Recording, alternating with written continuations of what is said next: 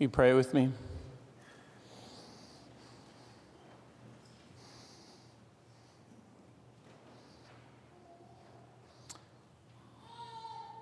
God, this morning we confess to you that we need to hear your word.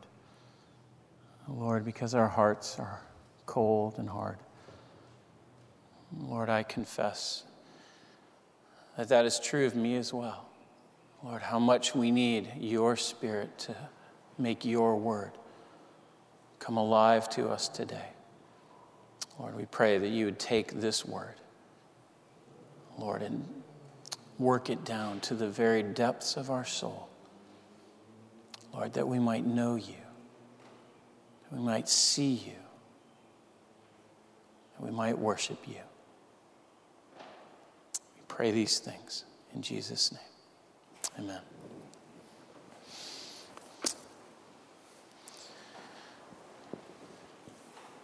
Imagine, if you will, a 16-year-old with these words in her mouth. I can't do anything to stop his love for me. His love will never fail. This is what she says of her boyfriend, but she doesn't treat him with a whole lot of care. She flirts with others, enjoys the attention of the many boys who find her attractive. She never commits, never gives any of them more than a hint of interest, just strings them all along, including this poor, long-suffering, faithful boyfriend. One who has known her from childhood, one who has loved her always. She loves the security of knowing that he's there, but she wants to play the field. She loves the attention. Maybe you've known someone like that. Maybe you've been someone like that. She's someone who is careless about his love. Carelessness, according to the dictionary, is not giving sufficient attention. It is being not concerned about. It is showing no interest in something. Carelessness can show itself in many ways in our lives. It might be frivolous and flighty. It might be a determined neglect of something. I, for instance, if you ask my wife, might be careless about making our bed or about putting dirty clothes in the hamper in our house. I might, on a more serious note, be careless about what others think about how I dress or how I regard someone else's importance of their words because of the degrees that they have or don't have. However I think about it, carelessness is ultimately saying we don't really care. Or in our common, we could care less, which isn't grammatically right. We should say we couldn't care less. But be that as it may, we are careless in our hearts. But when we apply carelessness to things that have more importance, more value, for instance, our finances, you said you would pay that bill. Or our time, I've been waiting for 2 hours for you this morning. Where are you? Or of special occasions, did you know that yesterday was my birthday? Carelessness becomes a much more serious thing. In fact, the offense of carelessness is directly related to the value or importance of the thing that we are careless about. We may be careless about pennies with no offense, but if we are careless with millions, it is a whole other matter. How often are we careless about the most important things of life? How often are we careless with those who love us? And most importantly this morning, the question I want to ask you is, how often are we careless towards our God? Our passage this morning is meant to expose to us the carelessness of our spiritual lives, to help us see that our care is so often misdirected and misspent.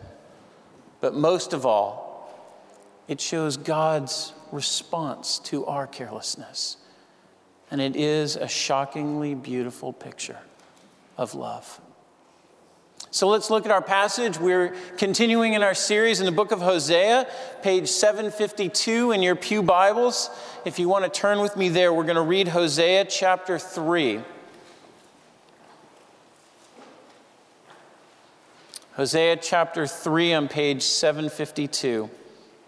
And the Lord said to me, "Go again, love a woman who is loved by another man and is an adulteress, even as the Lord loves the children of Israel, though they turn to other gods and love raisin cakes.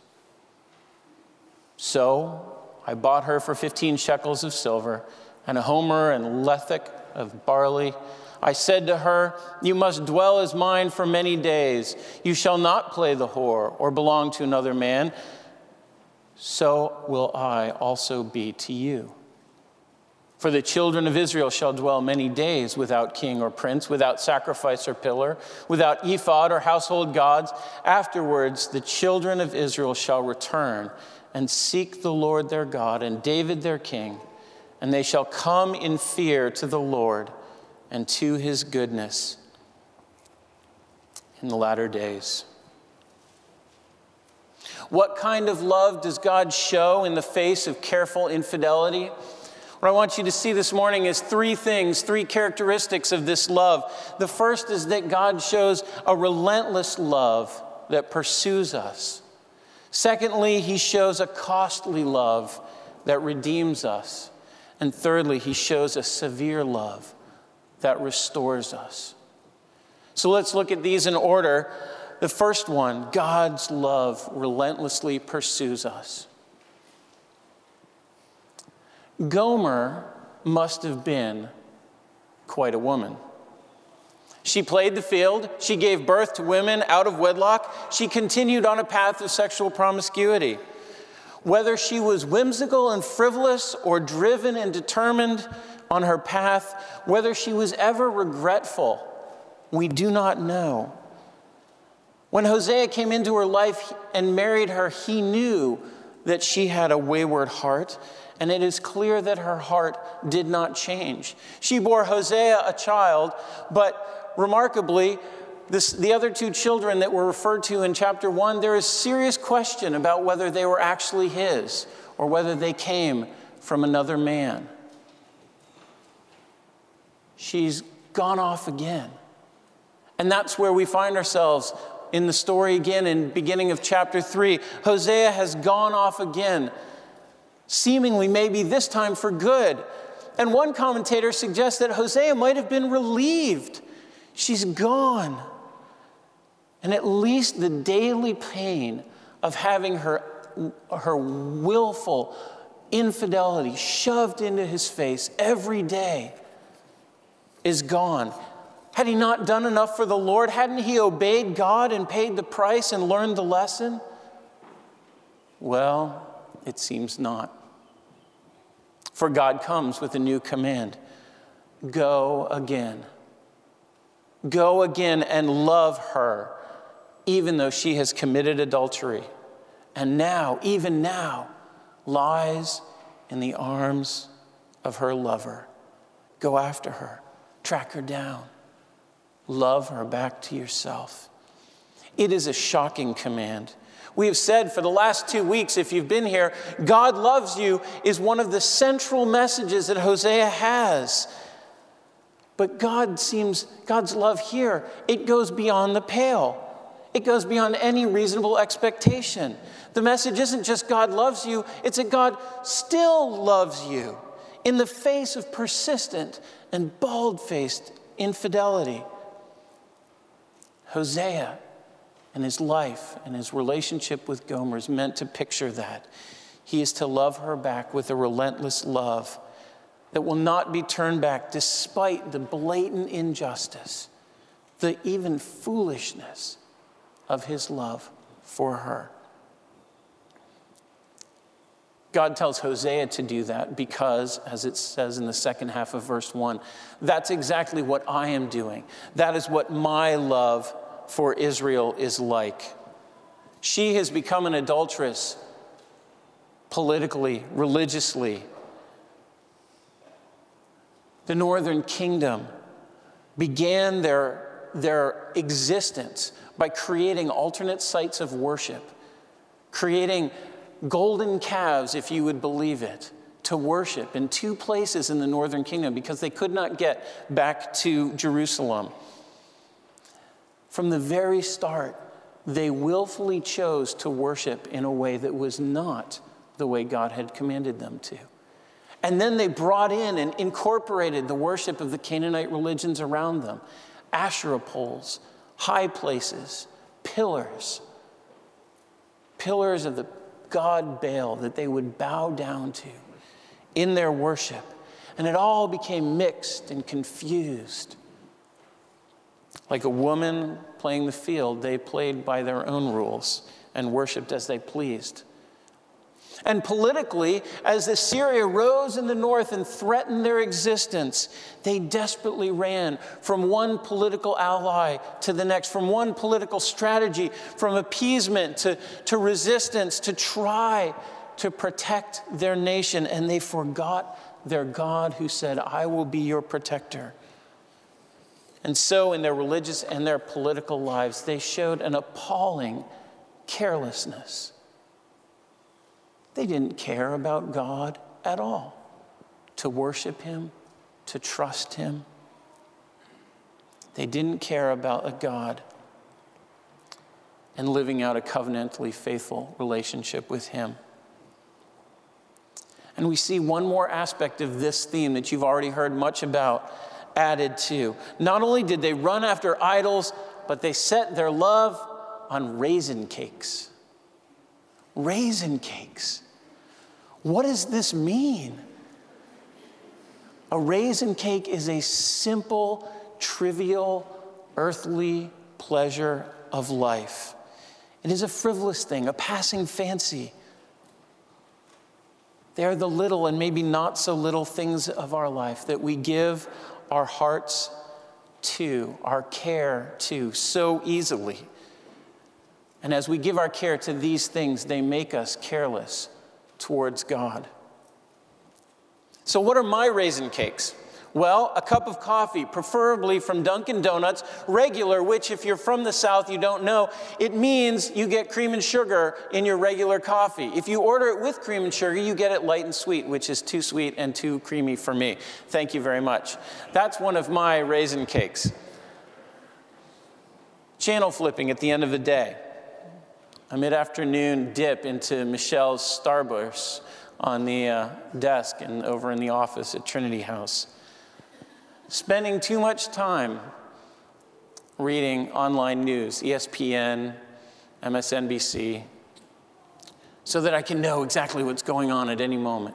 Checking my email or my text messages every 5 minutes just to see if someone else.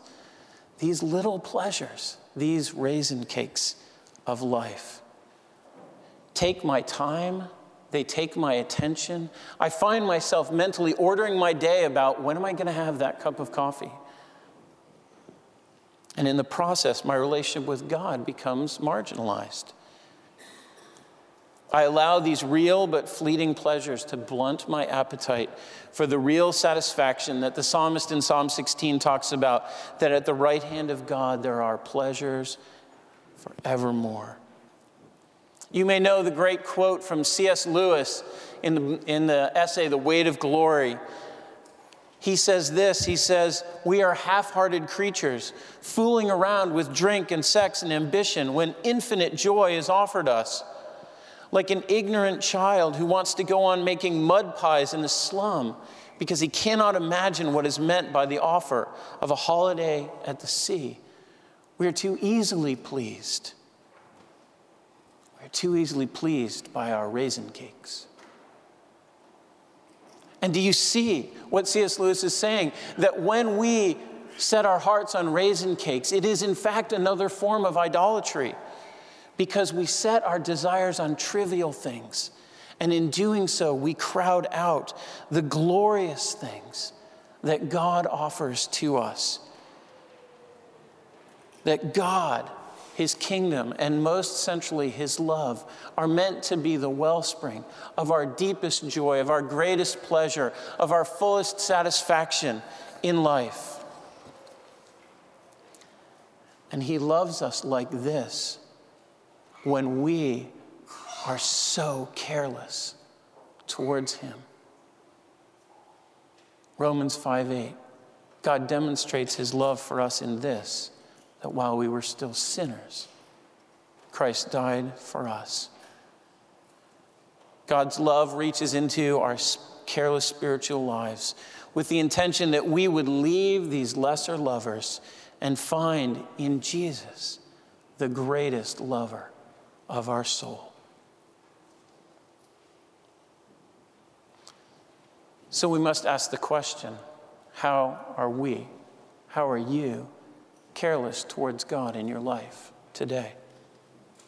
What are your raisin cakes? God loves you with a relentless love, pursuing you even as you pursue so many other things. He pursues us with a relentless love. That's the first thing we see in verse 1. God says, "Go, Hosea, love her again." The second thing we see is in verse 2, that God's love is a costly one, a costly love that redeems us. So as shocking as the command is in verse 1 to go and love this woman who's an adulteress, the command, what we see happen in verse 2 is even more shocking. For Hosea to fulfill this command of going to love Gomer, he has to go and purchase her. He has to pay a price to set her free. Somehow, her infidelity, her adultery has put her in a place of indebtedness. Maybe slavery, but certainly indebtedness. Her lover has to be paid off to release her back. She cannot be wooed and have her simply turn around and say, "Okay, I don't love him anymore, I'll come back to you." A price must be paid. The text is not very detailed on this, is it? So we need to be careful not to over-speculate. But it's clear Hosea had to buy her at a cost, his very own wife, so that she could be his again. And what a cost is it? 15 shekels of silver plus the grain. The grain suggests that Hosea may have scraped up absolutely everything that he had. He spared no expense. There was nothing left in the 401k. There was nothing left in the bank account. He emptied it.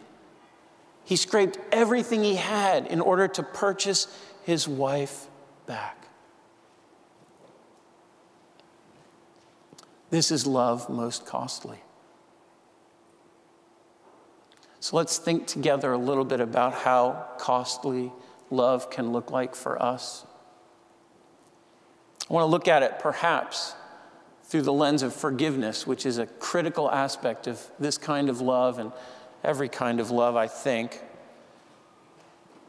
Forgiveness, in a very basic economic terms, is a monetary debt has been incurred, and to forgive it is to just overlook it. So if I owe John $5, he says, don't worry about it. What does that mean? It means I have no more obligation to John, and John is out $5. He has absorbed the cost of the debt himself. And $5, it may not seem like a big thing. But what if I owed John $500,000? And he said, don't worry about it. Now let's take it from the economic realm to the relational realm. Perhaps someone has sinned against you, something significant, something that has cut deep, something that hurt and maybe still hurts a lot. Something you've struggled to forgive, a slanderous word that ruined a reputation, an unwarranted attack that left deep wounds, an aggressive violation that left you vulnerable and feeling defenseless, a betrayal of trust that dashed hopes and dreams. What does it cost to forgive in these circumstances? It costs you taking on the pain and the hurt of the situation, and while rejecting, inflicting that pain back on the other person, the one who caused it. Forgiveness is not dependent upon the punishment or the restitution being made. Forgiveness means you absorb the cost of the offense in yourself. This is the true cost of forgiveness. The only reason we understand this, actually, is because of what God has done for us. Because when God looks at his people, God looks at Gomer, when God looks at Israel, when God looks at us, he extends this kind of love, a love that incurs great cost. In God's loving act of redeeming his people, the cost that incurred was something of greater worth than anything in the whole world. It was the cost of his very own son. 1 Peter 1:18 says this, picking up in the middle of a sentence, it says, knowing that you were ransomed from the futile ways inherited from your forefathers, not with perishable things such as silver or gold, but with the precious blood of Christ, that like that of a lamb without blemish or spot. The precious blood of Christ. It was his suffering. It was his death. It was the tearing of the fabric of the Trinity, the relationship between the Father and Son, who had always loved one another and always lived in perfect union, now separated by the sin born on the back of the Son. God the Father turns his face away from the Son and rained wrath and judgment down upon his beloved. Jesus, the innocent one, bore this cost out of love for us. His very love was the cost God paid to purchase. His very life was the cost God paid to purchase us back for himself. The life of his Son was the ransom price. We read earlier from Revelation, Jesus Christ sitting on the throne, worshiped as the Lamb who is worthy to open the scrolls of judgment. Did you hear the strains? Worthy are you to open the scrolls. Why? For you were slain, and by your blood you purchased, you ransomed people from every tribe and tongue and nation. You've made them a kingdom and priests to our God, and they shall reign on earth. Friends, there is no greater love, no greater cost than this. God loves us so much. Not because we deserve it, but in the face of the fact that we don't at all. How ought we to respond to this kind of love? It's so easy, isn't it? Even when we sin to, in our relationship with God, shrug our shoulders, say, oops, sorry. Maybe with some sort of version of, I'll try to do better next time, Lord. The cost of the blood of Christ ought to lay bare the shallow insufficiency of that kind of response. Instead, to call out a response of something more. When we see the depths of the cost, the depths of God's love for us in Christ, it calls to mind the words of the hymn, when I survey the wondrous cross on which the Prince of Glory died, my richest gain I count but lost, and pour contempt on all my pride. Forbid it, Lord, that I should boast, save in the death of Christ my God, all the vain things that charm me most, my raisin cakes. I sacrifice them to his blood. were the whole realm of nature mine. That were a present far too small. Love so amazing, so divine, demands my all, my soul, my life, my all. This is God's costly love for us. The very blood of Christ shed for us. And this is what frees us from our carelessness, because we see how precious and wonderful it is. And suddenly we can't not care about it, because we see what a wonderful thing it is. And so God, in his love, his costly love for us, rescues us from our careless infidelity.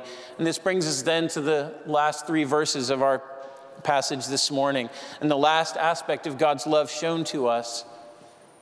Verses 3 through 5, we see that God's love is severe. It's a severe love that restores us to him. And here's the last part of the story of Gomer and Hosea, and by analogy, what God is doing with his people.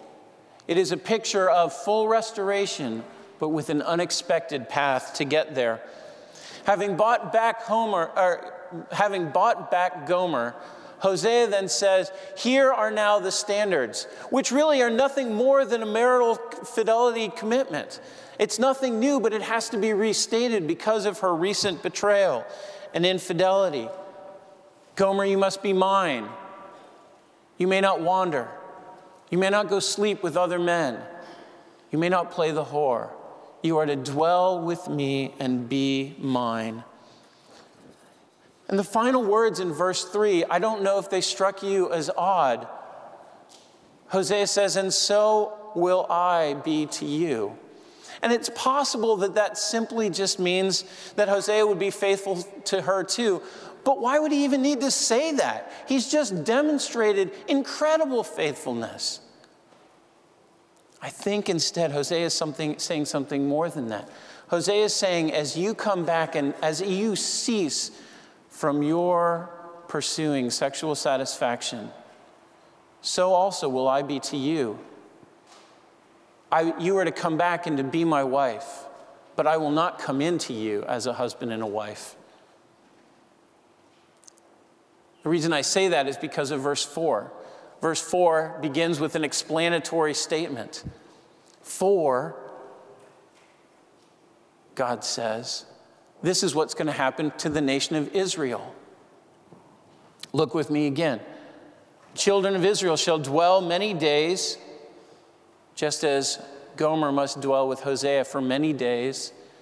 But Israel will dwell without king or prince, without sacrifice or pillar, without ephod or household gods. What does that mean? All of these things were the trappings of Israel's national identity. What it meant to be Israel, what it meant to be the people of God were wrapped up in these things. We are a nation with a king and priest, and we worship in these ways. And God says, I'm going to take them all away for a season. These things all could have positive connotations, but in fact here, they all also have negative connotations. The prince and the king, according to Hosea 8:4, are not the ones that God has provided, but ones that the nation has run out and made on their own.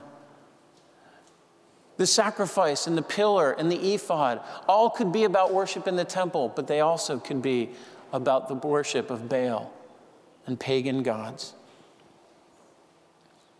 And God says, for a while you will dwell without any of these trappings. I will strip them away from you. And as we know, that's in fact what happened. In 722, Assyria came in, and Israel no longer had a king or a prince.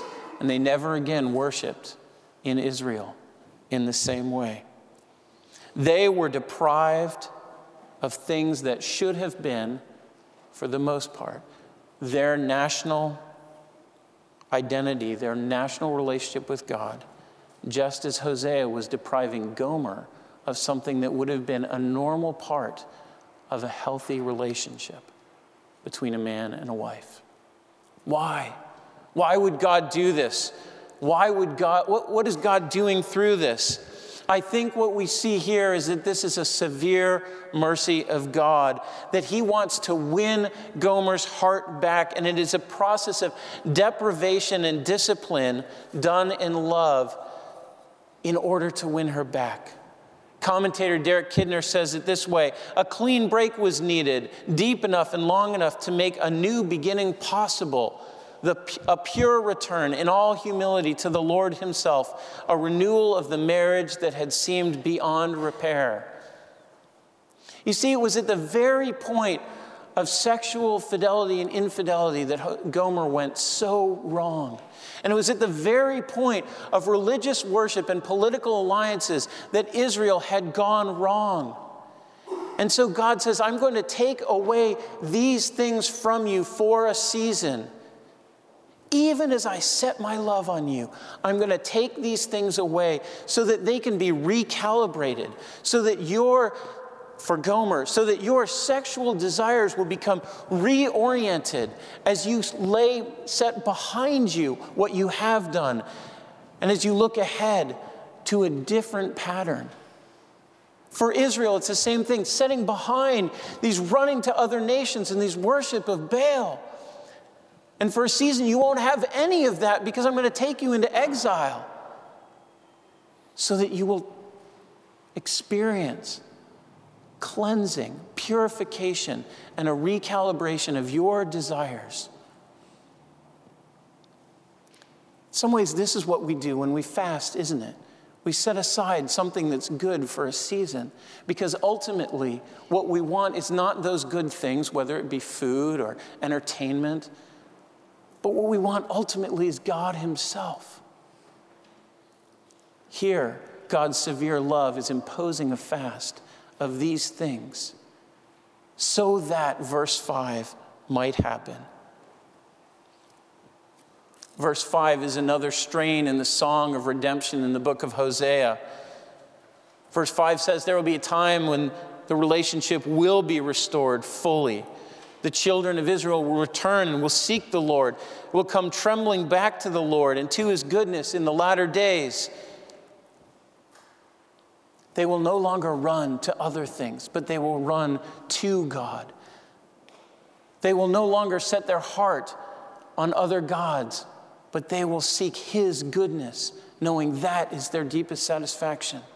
They will no longer run to political alliances, because they will run to David, their king, the one who will have all authority, the one who will conquer all the enemies of God.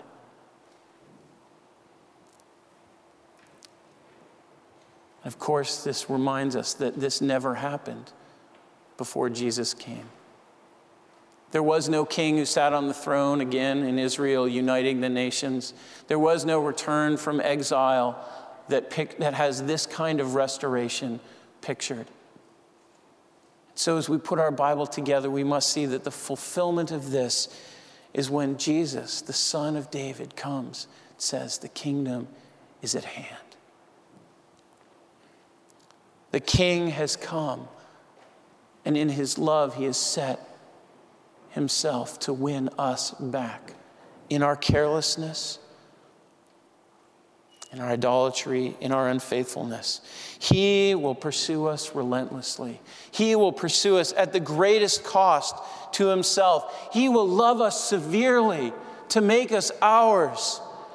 We may never think that the message of God's love means that life will be as easy and as carefree as possible.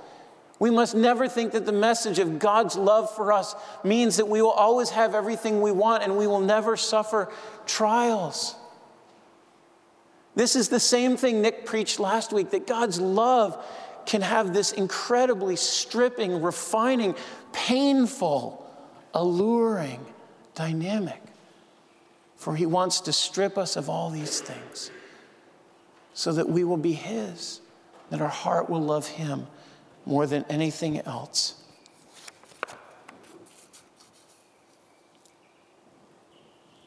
This then is the message of Hosea 3 for us.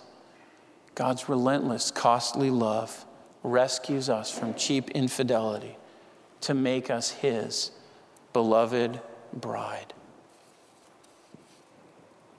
What difference does it make? We began with a 16-year-old who was careless about the love of a boy who is faithful, who said, I can't do anything to stop his love for me. His love will never go away, will never fail. Imagine instead of that, imagine a 75-year-old woman saying the same thing about her husband. Can't do anything to make him stop loving me. His love has never failed. She's known the ups and downs of life. She's seen the waywardness of her own heart. She's seen how prone she is to wander in her affections from her husband. And his faithfulness has captured her heart. She is fully his. She no longer longs for anything else because she has been relentlessly pursued, costly in his love for her.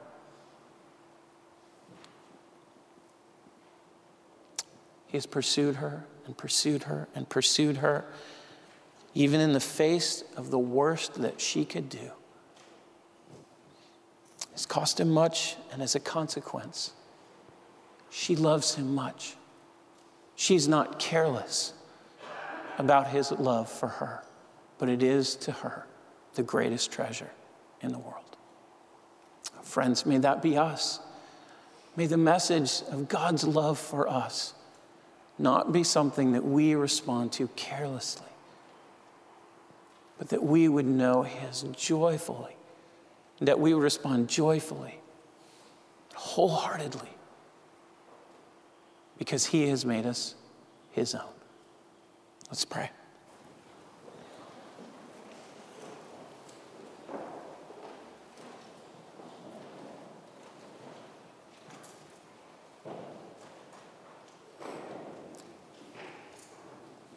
Oh God, where else can we go to find this kind of love?